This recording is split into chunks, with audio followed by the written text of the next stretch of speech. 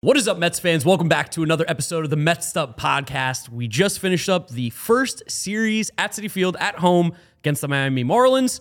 Won the series 2-3. Obviously didn't end the greatest on Sunday with a loss, but we did get 2 wins there. Saw Kodai Senga make his home debut. A lot of great stuff going on here, as well as first time in Citi Field for the year. A lot of new things going on at the stadium as well. We're going to talk about everything that went on this weekend, as well as at the end, we have a little interview with Darren Meenan, founder, CEO, whatever you want to call him, of the 7 line. So we'll have that at the end for you guys. We're super excited to talk to you. And we're here out at Citi Field doing a live episode as well in the Mets, what is this called? The auditorium, I believe, right, theater? James? The theater auditorium out on the suite level. So we hope you guys are ready for this episode. If you do like everything that you're listening to here or what you're seeing, make sure you follow us on all our social media at MetsStup, METSDUP on Twitter, Instagram, and TikTok. If you're listening to us, Apple Podcasts, Spotify, Google Podcasts, Odyssey, drop us a rating, drop us a review. And if you're looking for the YouTube video, go to the New York Mets YouTube channel, subscribe over there. We drop every episode on the Mets YouTube as well. And James, already introduced you, so no introduction here, but how's it feel to be back at the stadium doing a live episode? Felt great. It was good to have people back in the park this weekend. Yeah. It was good to have Mets baseball back in the park. Cool to hear people cheering. It was nice to have baseball back, like the normalcy returns once again. And we had our interesting morning as well on the home opener. Yes. Got rained out, per se, on the day that was beautiful out. Would have loved that, 75-degree weather. But we got the next day. It was a little bit colder.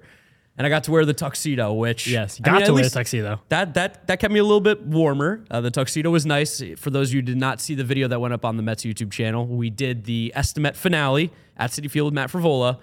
I lost. By a lot. I wore the tuxedo on opening day. Maybe Vito will throw a picture on here or something. I'll send him one that he can put into the video. But, I was looking sharp. It wasn't really much of a loss at the end of the day. The part of that was a loss was that you had to take time out of your week to go get a tuxedo fitted and go through the stress of finding a tuxedo that could be turned around in only a couple of days. And it was stressful. Shout out to Portobello and Astoria. They hooked me up with the tuxedo. Like the mushroom? Yeah, like the mushroom. I honestly, I thought I rented it. They didn't take any of my information. I have no clue. They didn't tell me when to return it. I have no idea what to do with this tuxedo. I think I might own one now. I think I own a tuxedo. You have any weddings this year? I do. There you go. Yeah, we got Alex's. Well, I have Alex's sister's wedding, Yeah, so maybe to that one. I don't know. I don't want to be the best dressed one there, but the tuxedo was great. We also saw a Mets fan who might have beat me though with the suit that was made of all Mets logos. He blue and followed orange. both of us and Yes. the podcast too. I think his name was Bromeo. Bromeo Santos is Yeah. what he's going on his Twitter. I don't know if that's his real name or not, but he Shout was him out. rocking a killer suit. It was just head to toe Mets with the hat. I mean, he was really rocking it. I Was saw him good. twice in one day. I'm saying, yeah, we found him in center field where we were just hanging out, eating, messing around during the game. And then you saw him in the parking lot leaving as well. Yes, you guys were like kinship of brothers. We crossed paths. He's like, I need a picture for myself. Because how many times is this going to happen? But wore the tuxedo, ended up keeping me warm, looked great. Got to go to the tailgate as well with the 7 line, which is cool. And like we said, we have that interview with Darren coming out at the end of the episode, which is always great because Darren also has an interesting perspective of how things work because coming from the outside in, kind of like we did as well. Yeah, and he's just been doing it for so long. You guys hear in the interview, he talks about having connections with Justin Turner. Yeah. Just to think about how long 7 Line has been doing what they've done and how much they've grown. But they always put on a great tailgate out there in the marina. It's always a very 100%. fun time. They had the big 7 Line truck out there, which was cool. We did the interview right in front of that for the people who's going to see that on YouTube. And just always a good vibe out there, especially opening day. I remember last year opening day, it was that perfect 75-degree day. I remember they unveiled the statue. It was a great event. But it was sunny, sweating. You don't want that on opening day. No. That's not April baseball. No, we got some I real want clouds. I want wind. I want 50s. It was cold. My body was really warm, but cold. my hands were freezing. This entire series, my hands have been so cold. I don't know if I've got bad poor circulation or something right now. But the fingers have been cold. I think it's also an underrated element of April baseball, how hard it is to play baseball in cold weather. Yeah. And we saw a lot of these games that it gets a little bit harder to hit and pitch as you're in the game longer, games go longer. We'll talk about that with Senga in a little bit. But I think it was cool being back in the stadium just because of how many new things there are in Citi Field this year. 100%. For you, gluten-free boy. Oh my God. There are options out the wazoo for you. For me, dairy-free, not as much, but the gluten-free people should be rejoicing because there's a lot of really cool stuff. Yeah, this is going to be the James Chown gluten-free segment right now. We've quadrupled the gluten-free options in Citi Field. There's new kinds of burgers and a little healthy section out there in right field. There's more access to burrito bowls. That was always the sneaky thing. Now there's just more stands of it, which is amazing. They have quesadilla. They have gluten-free brownies that were really good, fantastic. They have a gluten-free beer. Yeah, they have a gluten-free beer. I'm very excited to try that. Haven't had beer in over a year. They have Pig's Beach, the barbecue place. It's a whole gluten-free sampler platter. It was really good too. Yeah, had it today on Sunday. It was a great meal. Really filled me up. I was nervous about how much I was like, okay, there's you got one shot at this. Yes. If it doesn't fill me up, I'll know I'm gonna eat the rest of the day. It filled me up great. No, it was really good. You gave me a piece of the brisket. You almost had too much food, you could say. Yeah, legit. And they got just tons of new food in general. Two prominent Food Network people, Mark Murphy and Sonny Anderson. They have their own stands now. Sonny's got an all-American barbecue place. Mark Murphy's got sandwiches. They got the Taste of Queens bulgogi bowls in center field where that taco stand used to be. They have the new fusion tacos up in behind home plate in the promenade. There's crazy new food options here. Donuts everywhere. I couldn't find the donut chicken sandwich though. I looked for it today. Maybe not good enough, but I could not find it. That's what I wanted. Got the Pigs Beach barbecue today on Sunday. It was fantastic. Got sausage and peppers too. Always strong. Got to get a glizzy as well. Always. I will say, at the World Baseball Classic, I think they were also Nathan's. Their hot dogs were absolutely horrible. Something's going on, but at Citi Field, always a premium hot dog. Not gonna lie, and you would know better than anybody about the quality of the hot dogs here. Yeah, I guess that's true. I keep forgetting about that. Now it's funny that we've done 2 big punishments for things on the podcast. They happened within 10 games being played at Citi Field. Yeah, because the last one was both against the Marlins. And no, I thought that was no. Oh yeah, that it was Marlins. Marlins. Yeah, that was Marlins. Yeah, it's weird. Mark Murray Tuxedo me eating the 9 hot dogs last year. So we got 10 games to figure out something else stupid for one of us to do. 100%, yeah. We also had the home opening day festivities where you get the intros for all the players. Edwin Diaz got an intro. They played the trumpets for him as he came out on his crutches, which was pretty cool. Crowd was excited. Yeah, I almost feel bad that they gave the crowd the trumpet that soon because they're who knows the next one comes. It's kind of all right, now you took one, you take it away forever. Yeah, I know. But it was good to see Edwin out there, and Verlander was here too. Everybody that was on the team was at the home opener, which was nice. Of course. And the festivities then moved into a walk parade. Yes. Because Edward Cabrera walked every single player on the Mets this entire game. The Mets drew 12 walks on Friday's game, which is ridiculous. So many walks. That's an insane. And Edward Cabrera had a no-hitter going through the first 3, but he pulled the Jack Flaherty. I think it was 4. Yeah, and walked 8 guys in those first 3 or 4, whatever it came out to. I believe the Mets had a run before they had a hit. Yeah. No, they did. They did. Yes. And this is also the day after the Chattanooga Lookouts scored 7 runs without a hit in a minor league game on Saturday night. But I digress. Brandon Nimmo drew 4 of those walks. He was the first Met to draw 4 walks in the game since J.D. Davis 2020. And before that, it was Mike Baxter in 2012. And I think they said he was the 12th player to ever do that in Mets history as well. At least how he said that on the radio. I heard that in the bathroom while I was waiting. Yeah, and 3 of Nimmo's walks led off innings. The Mets leadoff guy reached base in 6 of 8 innings on Friday. No, I mean, that's what you love about Brandon Nimmo is his ability to get on base, plays good center field. We know all the stuff that he does, but he really is absolutely elite at getting on base. And that's something that the way that this lineup is built, I don't want to say very top heavy, but Lindor and Alonso are supposed to be the guys who are driving in Nimmo and Marte getting on base. That's exactly what you want to see. Yeah, and I think just to push back for a second, the big story of this game was the fact that Tyler McGill looked very good again. 100%, yeah. No earned runs, 6 innings pitched, 2 walks and 3 strikeouts. Didn't miss a ton of bats, but again, it was not great pitching conditions. It was very cold and it was very windy. And this Marlins lineup doesn't swing and miss very often at all. It's kind of the whole premise they built this team upon. His fastball had great life. He threw them 60% of the time, got up to 96.5, which is almost near where he sat when he was at his best last few years. And that was on a very cold day, which is a really good sign. Got 5 whiffs on that pitch. Only pitch that had multiple whiffs. But, he did something this game doesn't do very often in his career, and that was get a ton of ground balls. Yeah. That was something we noticed a lot while we were at the game and did some more looking into it yesterday. 9 of the 17 balls in play by the Marlins were on the ground in this game, which is a big change from usually. Huge. He sat around 40% his entire career. So if he's a guy who, again, small sample size, only 17 balls in play, this isn't a stat that usually stabilizes until you get to 80 batted balls. But this is something that's important. 6 of those ground balls came on fastballs. 3 of them came on sliders. This could be a coincidence, or this could be a step forward for Tyler McGill, something new he's doing in attacking hitters. I know this offseason you've been talking to me a lot about not just K rate, not just ground ball rate, but combining the two and figuring out the guys who can do those 2 things extremely well. A guy like Juwan Duran out of the bullpen is one of the names that comes to my mind immediately, but especially with the way that the balls have been playing this year, because they've been very bouncy. Almost, are they back to the 2019 levels, it seems? We're basically at that level when you adjust them for weather. Okay, so getting close at least to those 2019 levels. We know about that baseball. I mean, the ball was flying everywhere. You could saw one off your hands and it would go out 350 feet to right field. But to be able to get ground balls like that for Tyler McGill, and it gets you quick outs too, which is important. Gets you going deeper in games, helps the bullpen out, helps everybody out. Super, super big for a guy who technically wasn't starting this team opening day. Yeah, and again, it's not ground ball rate's not even perfect anymore. It's probably less advantageous than it was last year without the shift. Yeah. But I have the stats on the home run ball this year per Derek Carthy, who's the creator of the BAT and the BAT-X projection systems. He's freaky. Follow him on Twitter. He's a genius guy. Also, a lot of good betting tips. Home runs per contact rate, weather adjusted. 2018, 4.4%. 2019, 5.4%. 2020, 5.2%. 2021, 4.9%. 2022, 4.2%. And already 2023, when weather adjusted, 5.3%. So basically right back. It basically seems like this ball is super happy and fun again. And we did see a home run here from Starling Marte, which was nice. I was a big fan of that home run as well for a couple reasons. Marte always just, I feel like, swings the bat well at Citi Field. Yeah, always swings the bat well at Citi Field. And then the game kind of crescendoed as we were winning, and it felt comfortable anyway with back-to-back home runs from Francisco Lindor and Pete Alonso that were culminated in some pyrotechnics. And that was kind of the first of its kind we've really seen at Citi Field in that capacity. And I want to throw it to John over here because John is a big pyrotechnic guy. He's a pyro, you could say. Yeah, John's actually a bit of a not. pyro. Really? I'm actually I'm gonna sound like a square here, but No, you. when I would go to Disney World or like Orlando Studios, and there'd be a lot of fire on rides. The Mummy's one that comes to mind. Ooh, yeah, it's a good ride. I was petrified. Really? Hated it.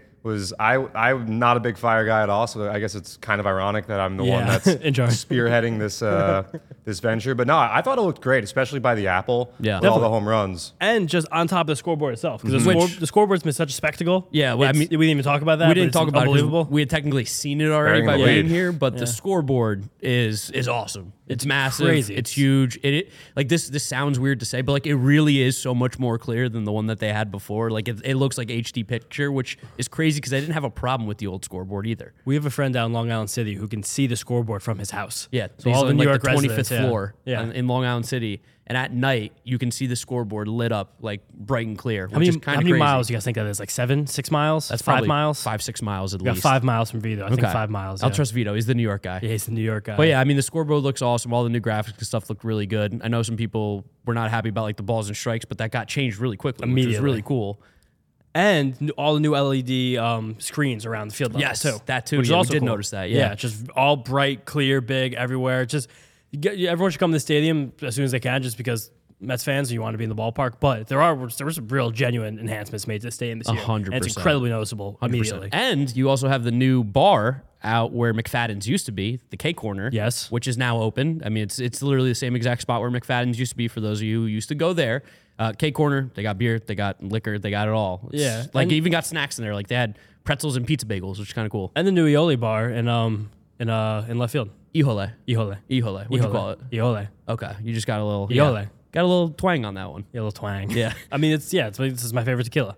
Marlins also threw like 5 relief pitchers, and we saw Huascar Brazoban again day. for like I think he's now pitched in 4 of the 7 games the Mets have played against the Marlins, which is Seems low. I would say 5. It seems like far too many games for what that was the guy we joked about in our season preview, Yeah. being like Huascar Brazoban's going to be coming into these games pitching. Like, he really has thrown a lot. It also seems like Skip Schumacher just has like 4 guys that he uses, and it's like Huascar Brazoban, JT Chargois, Andrew Nardi is one of them, Matt Barnes, and I guess also Dylan Floro. And Tanner Scott. We've seen Tanner Scott. Tanner Scott, I think this was like at least in this series, the only time he came in was game 3. Yeah. How many of those guys will be here in September the next time we play the Marlins? Not in September, September 18th. September 18th. The next time we play the Marlins. Middle of September. I mean, how many guys on this roster will actually be still on that team? Wait, here. This could be like an estimate that has like 5 points down the line. What's higher number by September 18th? How many touchdown passes by Aaron Rodgers, or how many Marlins are on this roster that were on the roster right now? How many weeks into the season is September 18th? I believe that's 2 full games. 2 full games. If not 3, depending on what day of the week September 18th is. They've got to have more Marlins. It's got to be Marlins. I don't know. By then, you probably have 10 touchdowns from Rodgers in 2 games. Yeah, I mean, that's you With being Garrett very, Wilson, very yeah. helpful 49ers are Jets fan. loaded.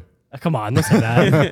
Yeah, it's not official yet, James. No, Don't no, count your it- eggs before it- you do have the kiss of death. It is I big. mean- This is big CC vibes. I'm not gonna say the word, but Yeah. it's CC vibes right now. Oh, for sure, no doubt. I mean, I think I'm going to take the Marlins on that one, which makes me think that it's probably not going to end up being a 5-point estimate. I think you're in the same spot. Yeah, Huascar Brazoban, 4 appearances against the Mets already this year, and there's only 4 appearances. He didn't play in their series in Minnesota. He did not pitch. He hasn't pitched against any team besides the Mets. No, and 4 2/3, 5 2/3. It's 6 1/3 innings against the Mets so far this season. What? For Huascar, and he didn't pitch Sunday either. No. Yes. That's crazy. Why are they using him only against them? I mean, the Mets have done pretty well against him, so keep using them, please, by all means. The story is, when we were talking about last series and this series, the Marlins' big weakness this Marlins roster is their bullpen. Yes. We got to get to them to get in the game, and on Friday, through 5 relievers, who scored all 4 of them. Their lineup is like pesky. That's the word we're going to be keep using when we describe them, although it'll be 4 months again until we talk about them. But like, we're going to live entire lives until the next time we play the Marlins. Gene Segura like culminated in the peskiness where in, what was it, the 4th or 5th inning when he hit the line drive off Tyler McGill's ankle? Yeah. And everyone kind of held their breath for a minute, like, oh my God. Not another one. Not another one. Like, please be okay. That he was completely fine and kept shoving, which was really great. But like, they are annoying, and Gene Segura is just, I really hate him. The king of the pest. I respect him, but I don't like him. Yeah, no, he gets your respect. Like, he's a different kind of rat. No. We've talked about game 1 for a while, just Citi Field in general. Yep. Got to move on to game 2. Big one. Yeah, big one. A little more straightforward, but the big story again is Kodai Senga just looking really good again. Looked so good. And he looks amazing. We'll have to say the second straight start against the Marlins, who we all know are not going to have a premier offense in the league. No. And it looks like next weekend, if all stays according to plan, he will get the A's, which will be 3 straight starts to start his career against bad offenses, Love which, it. truthfully, really good way to ease yourself into an entirely new country sport and New ball, and situation, everything. Yeah, but this early returns are amazing. 6 strikeouts in 6 innings. He only gave up 1 run on a Jazz Chisholm home run in the 6th. He just got in an unbelievable groove after the first inning, where the Marlins got a couple hits off the bat, and I believe he walked somebody too. He only faced 1 batter over the minimum between innings 2, 3, 4, and 5. Yeah. He was just completely in control. He was missing bats. He was getting called strikes, weak contact, everything. His fastball just looked like awesome. Again, tons and tons of life in that fastball. Sat 96 and 97, a few of them up to 98. Got 6 whiffs on it. Again, really nice life. Sweeper, like, it looks so aesthetically pleasing when you watch it, but still just like not missing many bats. But like you also have said, though, like sometimes a sweeper isn't used to miss bats sometimes, right? sure. Like it's for limiting hard contact, and he was really good at doing that in this game. No, really good. Just even before I go through like pitch by pitch again, similar to McGill on Friday, Senga got 9 ground balls on 15 balls in play and two pop-ups. Especially with our infield, too. Like, that's awesome. But so out of the 15 balls in play, 11 of them were basically nothing bad could happen. Yeah. Like the worst that could happen be a single. On 11 of the 15 times the Marlins made contact against Kodai Senga. Fantastic. It's incredible. And that's something that was a concern, I think, based on his repertoire heading into the season, just heading in, even just to him coming to this country. But the existence of that sweeper and another pitch he threw more of this week than last week is Kodai, which also got a couple ground balls and also induced a lot of soft contact. Those 2 pitches, where they are right now, I think is really impressive, more so than his velocity and the amazing forkball. And the forkball is just freaky as hell. Yeah. I mean, we saw, like, I think Pitching Ninja put out a bunch of GIFs because, I mean, Kodai Senga has some really insane stuff. And like we've mentioned before, if you get on Pitching Ninja, you probably are doing something well. So he put out I think it was a Brian De La Cruz when he threw him a fastball earlier in the at-bat and then followed up with a ghost forkball to strike him out when his helmet fell off, which was also just a great video because Brian De La Cruz, rat. But the pitch tunneling that he has on the fastball and ghost fork, you're like, oh, I understand why nobody can hit this. They're in the exact same spot, and all of a sudden the ghost fork just falls off a table, and the 4-seam just gets that rise, and it's like that combination right there. Those like that 2 pitch, we've seen guys like Kevin Gausman be very successful with it. Guy that you're a big fan of. I don't know how their splitters or forkball technically like compare to each other, but the movement's absolutely disgusting. It is. It's freaky. And the difference in velocity is also really important. Yeah. There. And Senga's fastball is just a fun watch too, because you could see like the high end of it when he can really locate it well, especially when he gets in the inner half to righties, because it more than like rising, which has that hop, that fastball you want, he has run on it, which isn't exactly like super enviable, but it is good at being able to miss bats, again, especially against those righties if you can put it in the right spot. Like if he's comfortable, and he was a lot of times on Saturday. Yeah, very pitching inside against these righties. There were a few that bleed back and then they kind of just come right to the heart. That's when it gets scary. That's when he's more susceptible to the heart contact. But he's really good limiting that. And as long as he can like stay on that inner half against righties with that fastball, it's basically an unhittable pitch. No, 100%. And like the ghost fork, we've seen like with Daisuke, the gyro ball, and like there's been pitches like this, but this one legit looks like a real out pitch that he also seems to use like to get big outs. Yeah, and heading into play on Sunday, the stat courtesy of John, it had the most strikeouts of any individual pitch in the entire league. Yeah, it's pretty cool. So through 2 times, basically every single team's rotation, the ghost fork by Kodai Senga, the most strikeouts of any individual pitch. He got 3 whiffs on 6 swings. Most of them did come early. Again, it was cold. It looked like very cold on as Saturday. the game went on. Once we got to the 5th inning, we saw the velocity go down a little bit. Then the 6th inning, he got in some trouble. Did end up getting out of it. Happy he wasn't pushed for the 7th. Yeah. But it was all working there when it was working. 12 whiffs on 20 swings versus the pitch overall through his first 2 starts, courtesy of John. And then second most strikeouts from a singular pitch in baseball is Jacob deGrom with 11 with a 4-seam fastball. You had to say the name. I'm just gonna. He's in second. I'm gonna say whoever was in second. I was gonna say it. Be fair, I wish the best for him. I wish the best. No, for yeah, I him. mean that's how we're gonna mark this. Like, oh wow, so that pitch we know is really good. So this pitch might be better. I mean, he is a good pitcher. Yeah, That he's not other guy bad. that you named there. He's fine, but bottom line, Senga looks really good. He is really disgusting, and I think there's going to be a situation where people are going to see him a little bit, and people are going to learn a little bit, and then he has a chance to bounce back, and that's when this thing could get really fun. And what's really cool too, we talked about this with Senga when we were hyping up in the offseason before the Mets even got him, was like he's a student of the game. The dude like loves analytics, he loves information, loves data. So when those teams do adjust, I'm sure he's going to adjust right back. He's not one of those guys who's like, I'm stuck in my way. This is how I've pitched forever. He's made changes to his repertoire already. So like that's huge. Yeah, he's a grinder. They mention it every single broadcast now. He came up through the Japanese Developmental League. He's a baseball gym rat. Yeah, that's it. That's what you got. Jeff McNeil, happy birthday to Jeff McNeil on Saturday. He had basically, I don't know if it's every game on his birthday that he had played, but it was back-to-back years. Back-to-back years at least. He had a home run on his birthday. Did not get one on this birthday, but he did get an RBI in the first inning with a bases loaded walk. But that would make sense because 2020 he didn't play in his birthday. 19, yes, but I don't recall. He was 2018 in the hadn't called up minors yet. in 19. No, they just had a day He off. They played had the a full day season. off. 18. He played the full season in 2019, yeah. Do you guys remember the home run he hit in 2021 on Yeah, his of course. birthday? That was against the Marlins. It was a game-tying home run in the Yes. ninth inning against the Marlins. Yeah, that was a big before one, yeah. Conforto wore That was also the home opener. That was the home Yes, opener. you were at That's that correct. game. You and your dad came to Astoria. We got Belucci's after. Yeah, hung out there afterwards. Oh, man, Belucci's. That was like one of the last times I had like real pizza. Yeah, right. That was the first time we were ever like had the podcast and we're like live doing things during the game. Yes. Remember I did that meme about like Conforto with Adam Sandler from what's the Billy- Uncut Gems. Yeah. Yeah. It was like the freeze frame of Conforto sticking the elbow out like this is how I win. That was a good one. That was a good one. chaos game. Yeah, but Jeff looked good again. He got a double in this game as well, and he walked in a run, which was nice. Yeah, Jeff looks good. Jeff looks good. 5 for 10, 2 home runs, a double lifetime on his birthday. Pete Alonso hit another home run as Which well. is great to see because Pete, I don't want to say had like been struggling a little bit, but it had been like a little like hot and cold. The power is definitely still there though. He's shown it this past series as well. That's really what we want from Pete too. We want him to be hitting these home runs, and he is. It was also a good like punch when we needed it in Yes, this game. it kind of like get the space that we wanted. Because it was 1-0 at the time. He made it 3-0. And I will say, like, the crowd at Citi Field like was a little quiet. I feel like maybe like a little on Really edge. cold. Really Really cold too, but like a little bit on edge, like a little hesitant. I feel like just like, I'm going to watch the game here. I'm going to not overreact. That one felt like there was like a little bit of a sigh of relief. Same thing when Eduardo Escobar hit a home run later in the game too. That made it 5-1. Just felt like everyone was like, okay, we can breathe a little bit. Like we got some room now. Yeah, and Pete through 10 games for the Mets this year is 11 RBIs, so on pace for about 180. Yeah. It's not bad. No, that'd be a great rate. It's a good spot to be. If he has more RBIs than he had last year, I'd say it's a good season. I'd say the Mets had a pretty good year if he finishes with more RBIs than that. Yeah. A couple nice stats here from John, too. He's 25 home runs against the Marlins in 71 games. That's a lot. That's insane. And that's his most home runs versus any team. It's like a 50 home run pace if you played a full year. He got 60 right here. Close There to it is. Wrote it in. 60. Yeah, I didn't even see that in there. John sneaking in. He likes to write in red.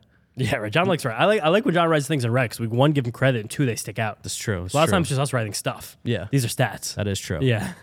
And then we talked about, mentioned it before, Jazz did hit the home run off of Senga in the 6th when things got a little bit dicey. It did feel like he, again, just kind of, I don't know, it's still just a lot going on right now. It's really cold. And Jazz is also good.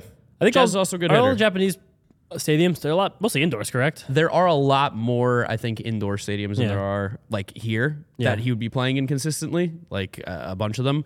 He came from what team? Fukuoka, the SoftBank Hawks. I believe they play on an indoor stadium. Yeah. So There you go. that alone right there, he's got Cold. a lot more. Probably the coldest games ever stars. pitched in. Yeah, I mean Japan gets kind of cold. Yeah, but if, indoors, whatever.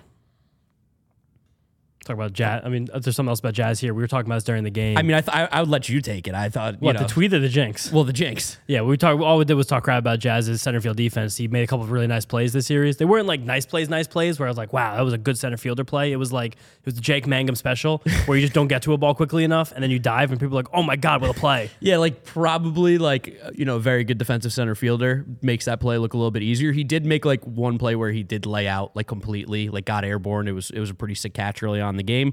But I mean, we definitely did not get the as bad center field Jazz Chisholm as we saw in Miami, which would have been nice. But yeah, I mean, he's got like a few more games under his belt now. And it was a funny tweet that came out by Jazz. That wasn't yesterday. That was like this week when he said that his girlfriend told him he can't tweet until they play 40 games. That he can't tweet. He can't tweet about the game, like the baseball. Basically. Well, I mean, and then he did this weekend.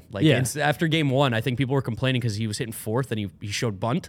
Or maybe that was it. Maybe Maybe it did happen this weekend. Yeah, showed bunt a couple times, and then someone was like giving him crap about it, and he was like, "Have you seen me? Like, I'm not a 4-hitter, dude." And then he hadn't hit fourth, looked a lot more comfortable. Like I said Lead Saturday, off, yeah. and Sunday we saw it again. He hit another home run. I'm just really impressed that Jazz's girlfriend knows about like stabilization points in baseball statistics. So she realized like after 40 games, he'll probably have about 80 balls in play at that point. So his power metrics will have stabilized. She's a keeper. Yeah, she is. She knows what she's doing. Seventh inning got a little bit shaky. Drew Smith just kind of didn't have it again. It was like shockingly cold. I can't stress this enough. My hands were freezing. It was way colder than it was on the home opener. Maybe this played a little bit into it. I mean, they've been indoors and in Florida basically for the last 2 months here. So could have played into it. But luckily, John Curtis came in, shut the door. Dude's a lifesaver. We told you to watch out for John Curtis. He's coming in some big moments and made some big pitches. And another last big moment from this game was Eduardo Escobar hitting a home run. He got really close to hitting a home run, a little wall scraper. It was like in the fifth. Yeah. And there was visible frustration, which kind of makes sense because he has been a little on the schneid a little bit this so far start the year. He sees what's going on in the media. He hears people like saying things to him. Like it's very obvious, but it was really good to see him hit that home run because he needed that. And at this moment in time, the team did need that. Yes, we need some cushion there. Helped for both ways, like for Eduardo Escobar's mental state and for the Mets fans' mental state and the team's well-being. Like he made it a little bit further. The score in between the two teams, and then we got David Robinson in the ninth inning, who was just awesome. Looks really good. Cash money. It's really nice that he comes into the game, and I really don't feel any sort of nervousness whatsoever. Yeah, no, and it's kind of cool. Another thing, first home series, you kind of learn about a lot of the new players in this team, like their music taste, because we got new walk-up songs for everybody. Some guys have the same walk-up from last year. Some guys have some new ones. Dave Robinson, Sweet Home Alabama, remix walk-up. That's from John. Shout out Razor. Who else? Some of the cool ones. Pete's walking up the Shook ones this year. Yeah. Alavino kept the same Kid Cudi from last year, which was Nimmo cool. and McNeil have not changed. I don't know if they know any other songs, but I don't think they're changing anytime soon. Those guys know 5 songs each. Thank God we don't have to hear like some like really, really awful like country rock music again. Like there's some bad. I mean, I'm not going to name names. No more Imagine Dragons. There's some bad country music. I'll say this: Stephen Nagosic did a great job in relief today in Game 3, but the song that he came out to was just awful. As someone who I despise country music, I don't know what's worse than hate. I hate it. It is like ear piercing. I absolutely think it's the worst. It's just bad.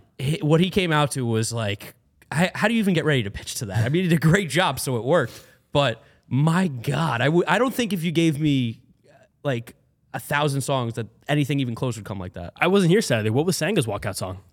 Ooh, that's I don't know. Do you remember? My parents kind of walked in a little bit later. I have it. Hold on. Give me a second. John's got it. Tyler McGill came out to Big Papa on Friday. I like that. Which for like 6'7" and Burley, like that's a good one. Big drip, yeah. Yeah. No, that I was like, ooh, Tyler McGill, Big Papa, like that's a little it's a little confidence. Francisco, we're going to start transition here to Sunday's game. Whatever song he had was a banger. I was really feeling myself, and that was on. It was like reggaeton, Latin music. Not sure. I'm sure we'll get it from Razor I got at it. some point. Counting Stars by One Republic. Really? That's so funny. Interesting. Yeah, I want to know the genesis of that. Yeah, I saw that. I was like, reasoning. how? Why? Also, Carrasco does watch it. He does Jesse's Girl, right? Or no, Summer 69. He used that last year, too. Yeah, no, that's why. But it's like every time I hear it, I'm like, that's crazy. Might as well talk about Game 3 then. Yeah, Let's go ahead and talk about that one. Game 3 obviously was the loss of the series. Just started off bad from the start. Carrasco was just maybe not as sharp in the first inning.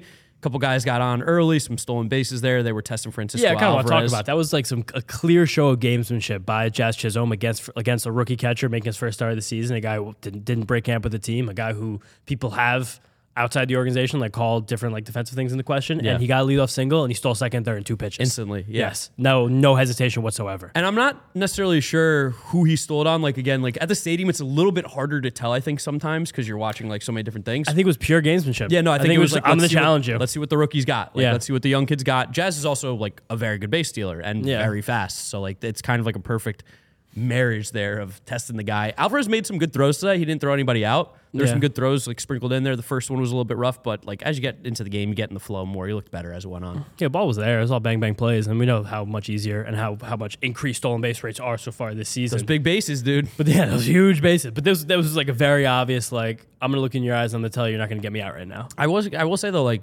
Alvarez like looked pretty comfortable behind the plate today. Yeah, like, there wasn't anything that like stood out to me like for the concerns that people might have about his defensive, ability behind the plate. It looked pretty good. Like there was a couple pitches that like you could work on, but that's like him still also getting comfortable with pitchers that he's learning as well. Like there's going to be a learning curve for any catcher when they get to the major league level, especially a guy like Francisco Alvarez who's 21 years old. Like he's going to improve. Also interesting, the bottom of this first inning, and now it kind of stinks after the fact because Starling Marte hit a double, stole third, wound up sliding into Gene Segura's knee, left the game with a strained neck. But I can't even recall the last time 2 people stole third in the first inning of one game. It's just we've seen like I feel like when we came up as baseball fans, like when we were younger, like there was a lot of stolen bases, and obviously like during the glory days for us when we were Mets fans, like Jose Reyes was stealing a ton of bags. Like they were very athletic on the bases.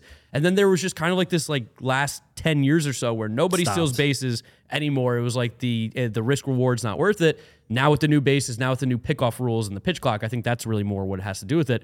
We're seeing people run a lot more. It does make the game a lot more entertaining. Like stolen bases are electric. Stolen bases are very fun. And kind of like a lot of these stolen bases seems like guys are stealing them pretty handily. So I don't know. Seems like they probably could have been stealing them the last couple of years. Probably, yeah. Like, maybe. I think it really does come down to the pitch clock and the pickoff rule because the pitchers seem very focused on making sure they adhere to the pitch clock rules, and you can only pick off twice in one at bat. So you got to be, pick and choose your battles there. Yeah, for sure. And then later in that first inning, Brian De La Cruz just hit a spinner.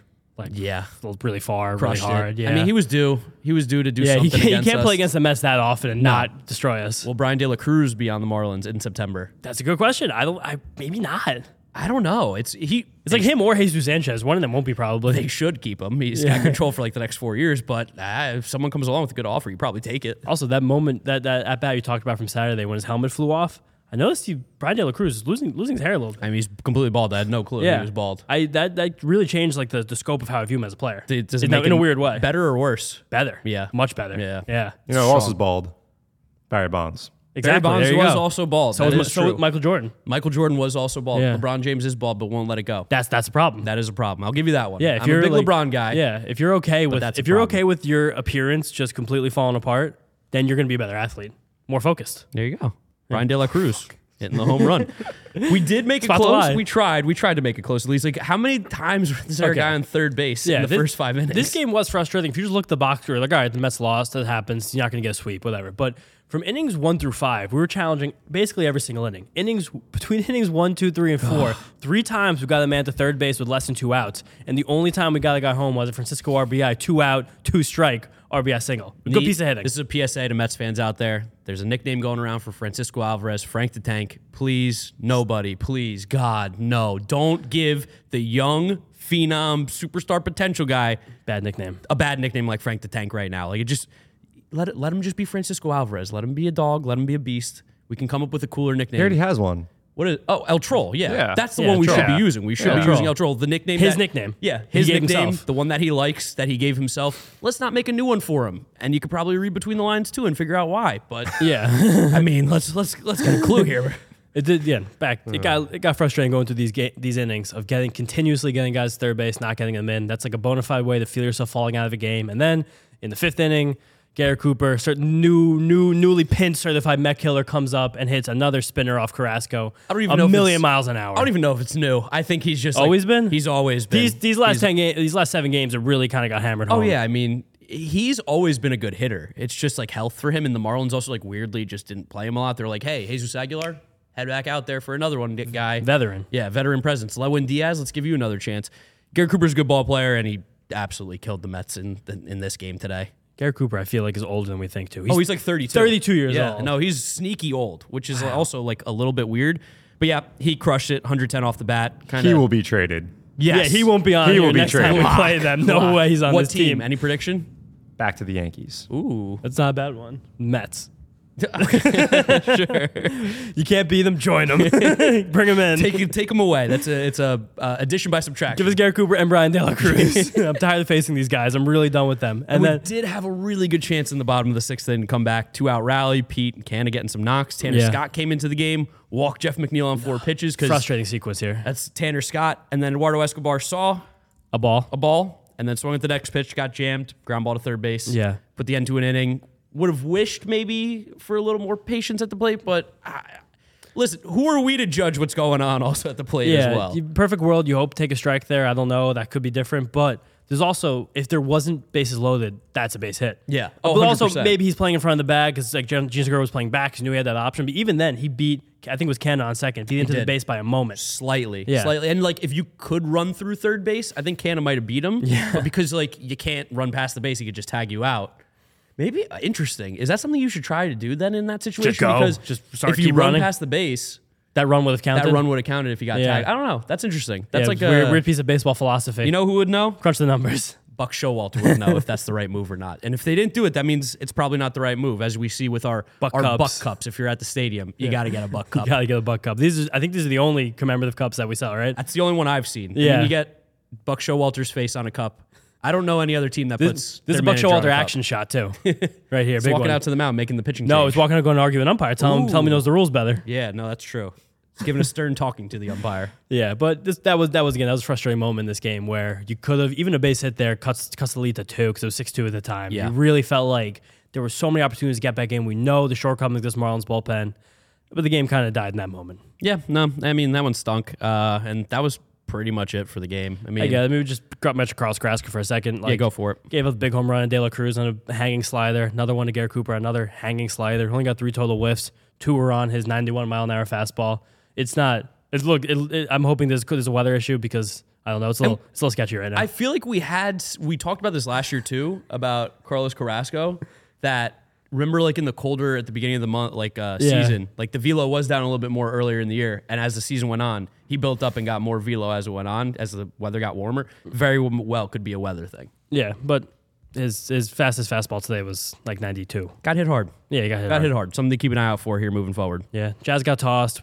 We couldn't finish the sweep. That's John, were those pitches to Jazz strikes? Because we were watching in the stadium, so we have no clue. Yeah, I thought so. But I mean, definitely. What did the K-Zone think? The one he got rung up on and got ejected on looked a little low. Looked a little low and maybe like a hair outside. Well, it was also the 3rd time he had done it. I think Jeff Nelson at that point was kind of done with Jazz's BS. By the way, do you guys know that Jeff Nelson, former Yankee reliever, was in the Marlins booth? Yeah. I think he does radio for them. Really? I don't know who I saw take a picture with him today and post it. Like I was weirdly scrolling through Twitter and I was like, oh, someone took a picture with Jeff Nelson. I remember that guy. You think Jeff Nelson and Jeff Nelson get together for dinner when they're in town together Just like at the the same New York time? Rangers and the Texas Rangers, yeah. It's Giants and Giants. Yeah. That's it, yeah. I mean, if there was no James Shiando, I'd get a beer. There is another James my dad. Shiano. Yeah, It's your my dad. Yeah, well, yeah, exactly. We hang out all the time. You could get gluten-free beer.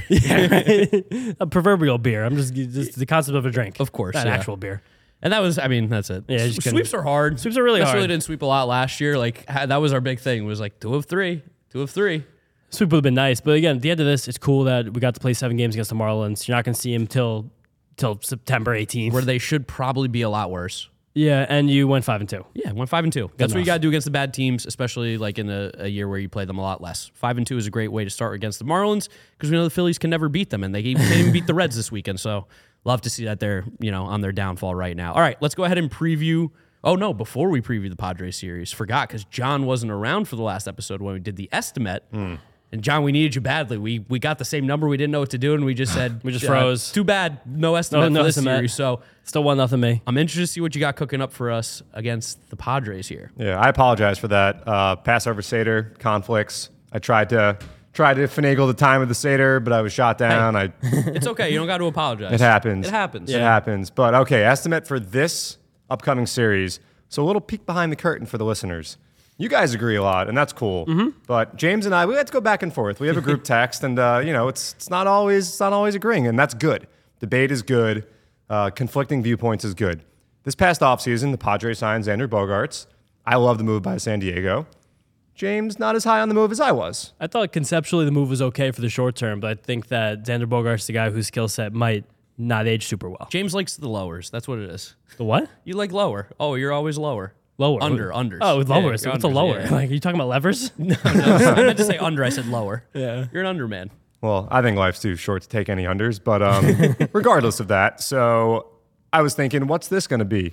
And I was looking at the Padres roster. I didn't have to go too far. Xander Bogaerts right there, alphabetical order. Pretty good year. Makes sense. So you guys have your whiteboards now. Yes. We've got markers. We've got the whole thing.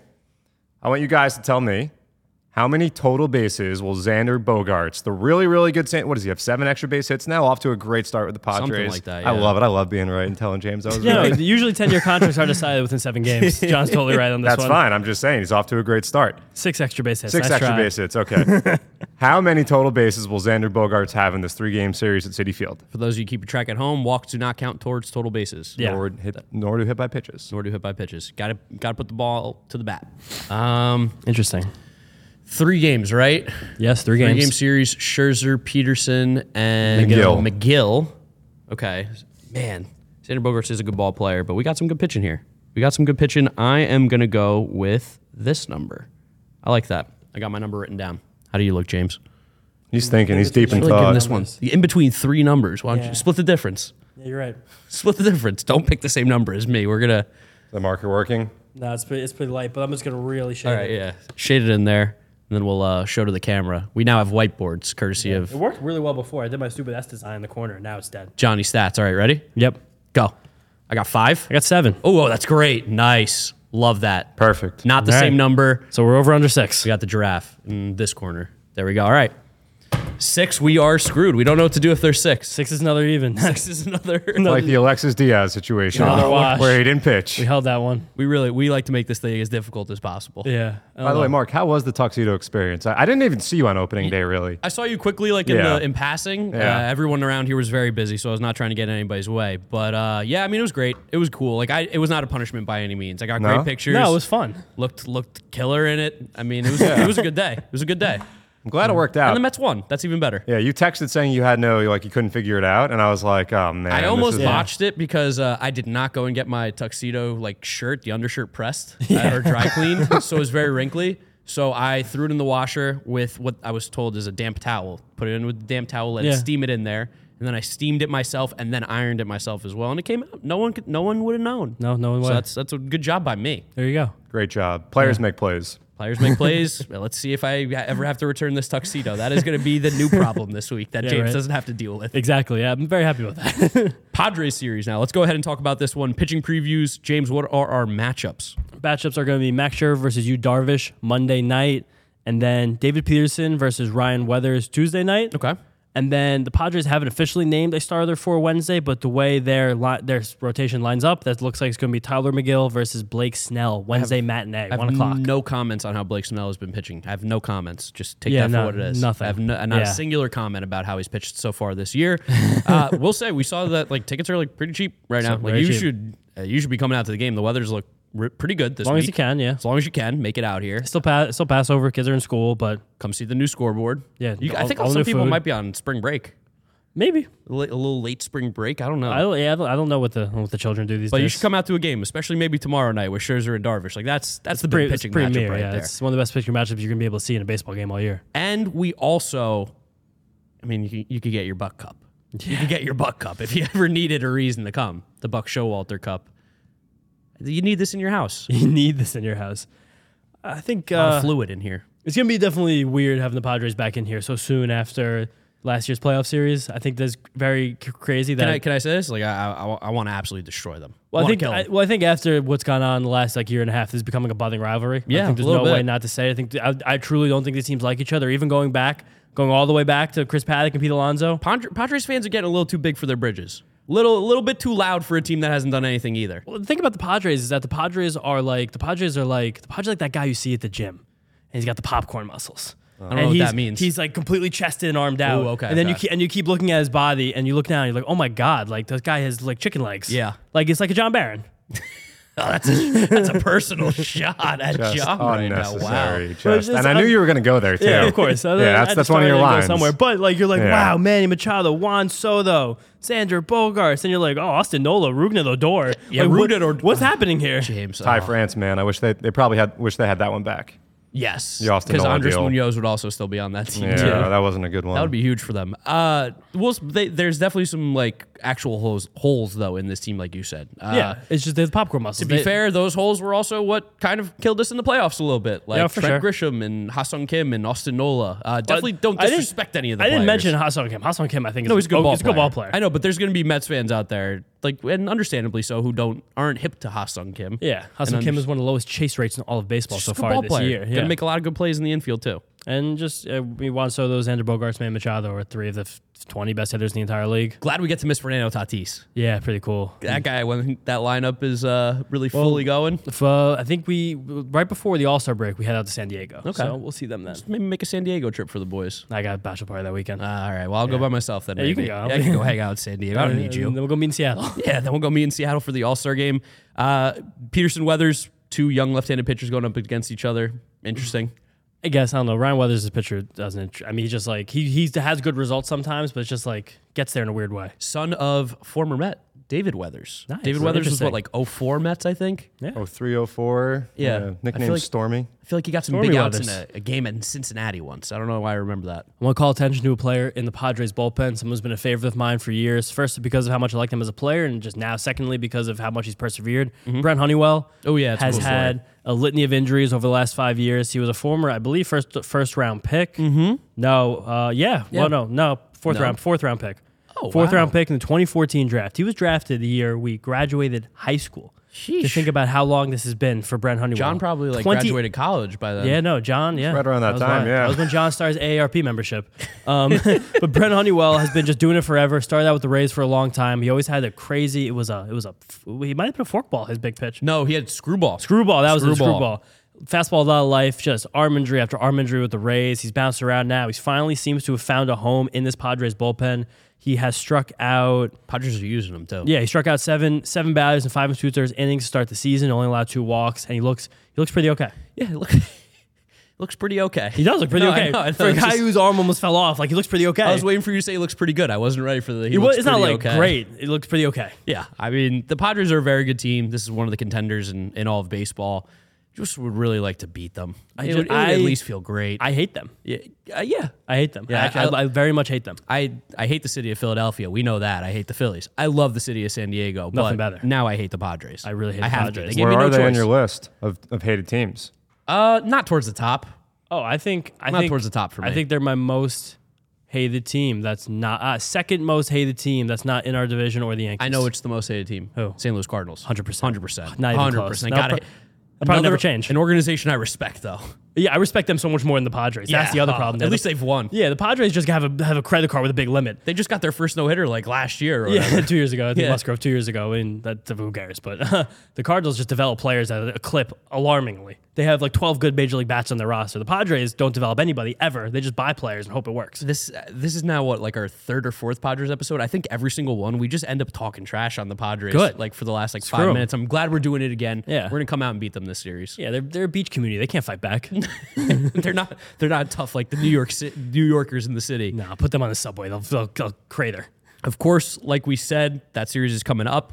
We're going to wrap up this episode here by sending it over to our interview with Darren Meenan from the 7 line. He's talking about his transition from fan to now partner with the Mets. Players wanting merch from him, which is got to be absolutely crazy. And he had Steve Cohen sit with him down in Miami. So let's go ahead and go to that Darren interview. What is up, guys? Welcome back to another episode of the Mets Up Podcast. We are doing this not technically live yet, but we are at the 7 line tailgate home opener here with founder, owner. What's your official title? Darren Meenan. How are you? I'm doing all right. Too bad it rained yesterday, right? Yeah, no, it was a tough one to miss. Yeah. Great day here out on Friday at Citi Field. It's April baseball. It's meant to be played in the clouds and the wind. This Yeah, is what we're here for. Last year, beautiful the home opener. Will it get us? Not much. So maybe this is the home opener we need. This does feel more like home opener West Yeah, Coast, It's right? back-to-back Friday opening days. Yes, Last year that was is opening true. day on a Friday as well. Yeah. But that was for the lockout. That's what pushed that one. But yeah, I'm happy to be here. No, we're happy to have you. We're at the tailgate, having a lot of fun. Tell us, how many years have you been doing the opening day tailgates and coming opening day with the 7 line?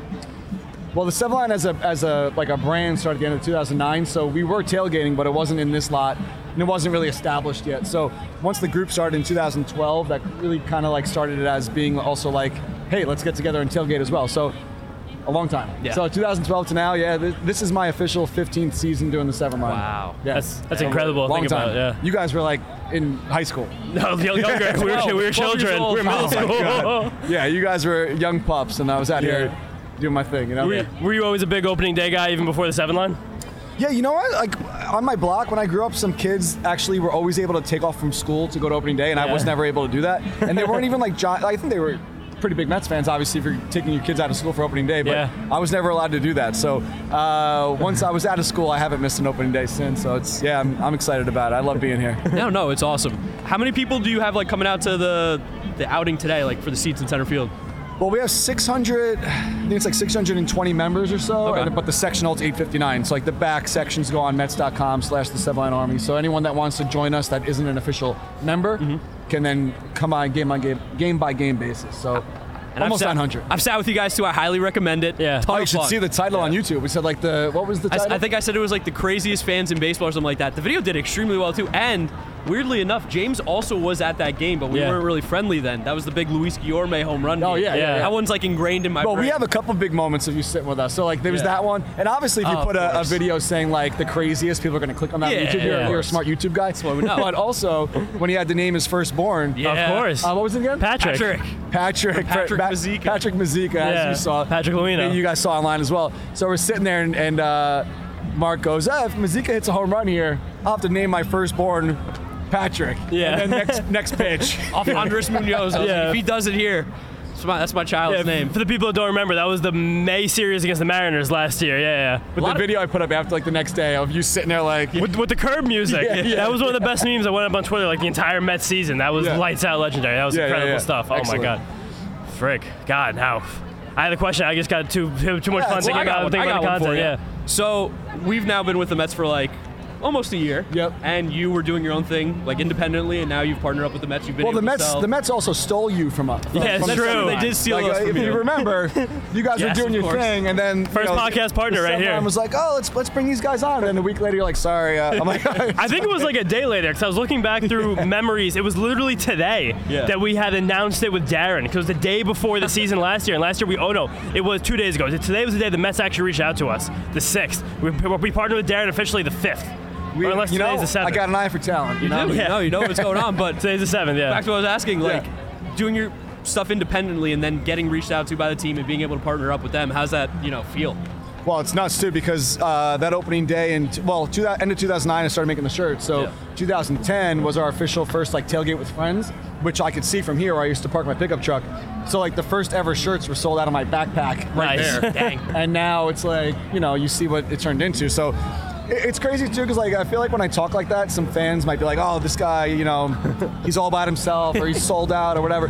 Now it's like I feel like the tides are turning a little bit when people be like, "Oh, he works hard." 100%. Maybe it's something that was built from like the parking lot to here. So I don't know. It is what it is. But yeah, it's a crazy feeling to have the official logos on things. Like our logos here, Mets are on the sleeve. So it's crazy. If you told me this in 2009, where we'd be now, even though it is a long time from then to now, it's always a pinch me moment, Yeah. Did you ever think that it was like when you first started, were you like, I want to work with the Mets, or were you just like, this is like fun? I didn't even think it was even possible, Like in the beginning, it was like, hey, how can I make some shirts and sell them and go to more Mets games? And that was the entire basis of not ever having like a real job. It was it's hard work, but it's not like I didn't work for anyone. I just built it to what it became. Yeah. But the whole idea was going to more Mets games and how can I make money to do something I love. Yeah. But seeing it turn into this, no way. But honestly, and I don't want to, this is a Mets thing too, but I don't want to, poop on the team at all. But the reason why I feel like it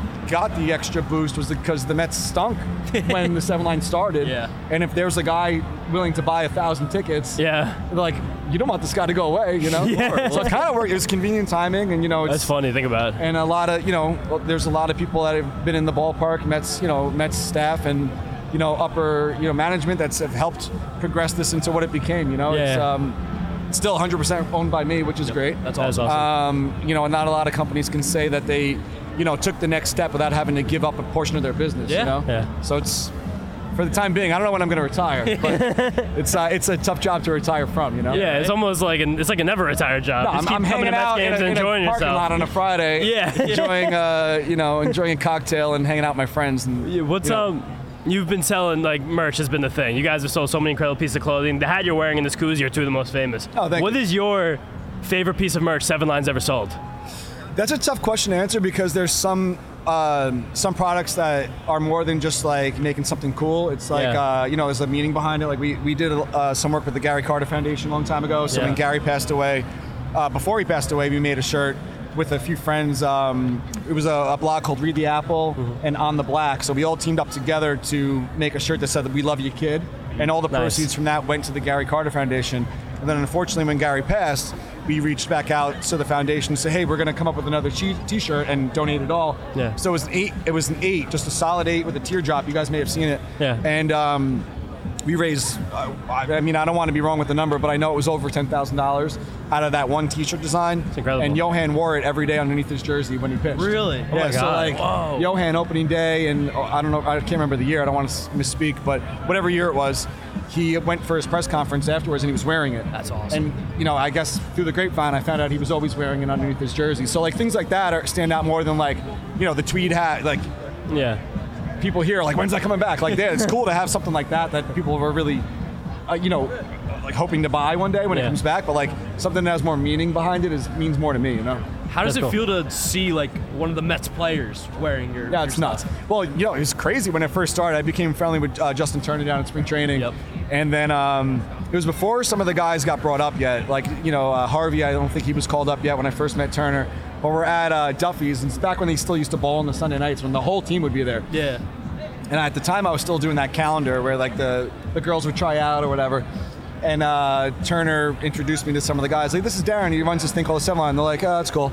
And he's like, oh, he does that calendar. Like, oh, come hang out. It was cool. But for the players, it's like, to start becoming on like first name basis with a lot of guys is cool. And I think like the way I'm sure you guys like this too. Like, if you don't like fangirl too hard, it's like they're more willing to kind of like be cool with you. Like 100%. I'm not asking players for photographs or selfies or whatever. No. I mean, I want to. Yeah, of but course. like you gotta play it cool. But I think it also became a fact. It's like I'm older than them too, so it's like, oh, this guy's just been around the block, you know. Yeah. But yeah, so I would text like Turner, or, through the years, like when he left, like other guys, they'd meet me right at the side door of the ballpark, Really? and I would hand them boxes of shirts, and they'd distribute them. And That's so sometimes the players would be like, I remember someone, I don't know whose Nimmo or someone in the beginning, like, hey, where'd you get this shirt?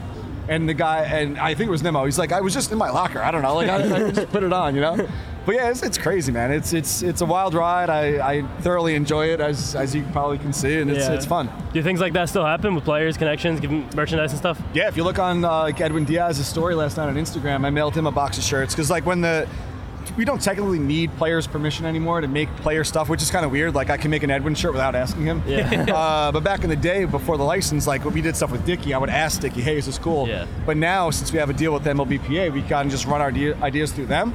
But like last night, because clearly that Edwin Diaz t-shirt with the trumpet was designed before he got hurt. Yeah. So I hit him up and hey, do you like this? He's like, oh, it's awesome, or whatever. So I asked him, what sizes do you want? Where can I mail them? I guess I mailed them here. Yeah. So he's here. So I guess he saw them last night and he put it on his story. So it's like, that's cool, That is really cool. It's also so funny, like, dating yourself with these Mets players you're talking about. Yeah. Like Dickey, Turner, yeah. Dickey, right before Harvey came up. Yeah. Yeah, Like, that just shows, like, the longevity you've had with this. It's unbelievable. Well, one of my most prized possessions, I feel like, is back when Dylan G was still with the team. I was giving the guys boxes of stuff, and I was also really cool, like the wives too. So like if the wives wanted anything, I'd be like, of course, like. Yeah. And everyone's always so like, what do I owe you? I was like, Nothing. You don't owe me anything. Like, I owe you. Even just you guys wearing this stuff is cool. It helps obviously business, but like it's such a cool connection. But I was in my seat.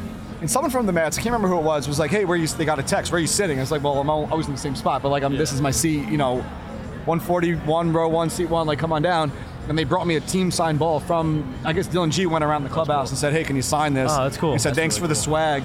And everybody signed it. That's awesome. So it's really like, getting that is like so cool because it's not something you could like, you can't buy that. You can't go to like a card show and get like. It's 101. something That's like yours. Yeah, it's cool. So that's great. You had Steve Cohen sitting with you in Miami. Yeah.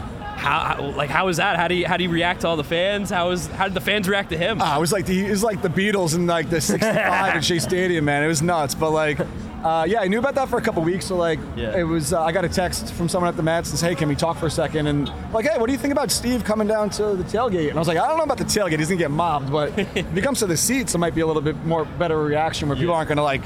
Like I was saying about fangirling. Yeah. But I totally understand why, fans love him. So they want to course. get as close as they can. But for the first half of the inning, it was like the top of the fourth. It was fine. Like he came and sat and we just chilled and talked or whatever. Then in between innings, one person would open up the box and being like, can I get a selfie? And then it was like, whoa. Like, luckily he had security with him Send and the stuff. Secret Service in. Yeah, seriously. So at one point he looked at me and he was like, we're watching the game, right? And I was like, I would like to, but so he really hung out for like a full inning, but it was phenomenal, That's awesome. Darren, We know you're busy today. Oh, We know you got- I would talk all day. Honestly, I want one more question. All right, One more go question. one Steve's more one question. thing. One more question. You think that's the last time Steve Cohen's going to sit with the 7 line? I mean, I have him on camera saying that he wants to sit with us more often, so we'll see. Okay. I reached Yeah. out to the Mets after, and I'm like, hey, maybe we do something where we always do a road outing for opening day. Yeah. On like the road opener, and Steve sits with us for at least one inning. That would Yeah, be cool. that is cool. That's a cool idea. Beautiful. Darren, again, Thanks, very guys. busy. And before we go- tell everybody also like where to find all your stuff. I was gonna say, guys, if you're watching this in real life, I'm 6'2", but they gave me this little chair, On purpose. Yeah. so I'm sitting down, and I'm like, man, this is the first time I'm right showing here. you guys. Yeah, all the But way. yeah, anyway, the7line.com. If you want to sit with us, go to Mets.com/the7line Army. That's for all the home games, road games, the7linearmy.com. There's a whole list of where we're gonna be, all that. Thanks a lot. All right, let's go enjoy the tailgate and see you guys on the next episode. See you next time. Let's go Mets. Great interview with Darren. Great to see him. He's been someone who, like, personally has supported my stuff, like, Yeah. ever since I started. And I mean, right before we actually got the call from the Mets, like the day before, we Yeah. announced that we partnered up with him. Darren and the 7 Line to be like their official podcast. Yeah. The Mets called us like the next day. We're like, all right, Yeah. Darren, sorry to tell you this, but like we're gonna go with the Mets. And he was like, dude, that's awesome. Like, it's incredible. Go for it. Just also peek behind the curtain. We were hilariously really stressed out about that conversation with him. Like So I was really stressed. scared to like offend him because he was like really nice to us and was like really trying to bring us along. And then immediately we were like, thanks for announcing this, spending the time, taking thought. We're gone. We're gone. We're out of here. But he was like, he's the absolute man. If you have a chance to ever go sit with the 7 Line at a game, Do it. 100%. You should. It's so much fun. Even just go to a tailgate. Can't recommend it more. It's like one of my better YouTube vlogs I've ever done, hanging out with them. You were weirdly at the game too when Luis Guillorme hit that big home run against Crazy. the Washington Nationals. 2019. If I had the Twitter following then, I would have had a third child named Luis. Yeah. that would Definitely have been the first child. Yeah. Luis. It would have been Luis, Patrick, and Albert. That's a good mix. Yeah. That's a good infield right there. That is. Luis, I mean- Patrick, Albert's the first baseman, of course. Of course. Yeah, Luis- Patrick's probably third, and Luis can play middle infield. Yeah, Patrick could catch. Yeah, Patrick could catch. There you go. Anything else? I think that's all we got. Beat the Padres. Beat the Padres. Thank you guys so much for listening and watching this episode of the Mets Up Podcast. Make sure you're following us everywhere at Mets Up on Twitter, Instagram, TikTok. Subscribe to the New York Mets YouTube channel if you want to watch the video version of this. And if you're listening to us, Apple Podcasts, Spotify, Google Podcasts, Odyssey, drop us a rating, drop us a review, download, and subscribe. We really do appreciate it. Follow James on Twitter at James_Shiano. me at Giraffe Neck Mark with a C. Thank you guys for listening and watching, and we'll catch you on the next episode of the Mets Up Podcast. Peace out. Peace out. See you guys next time.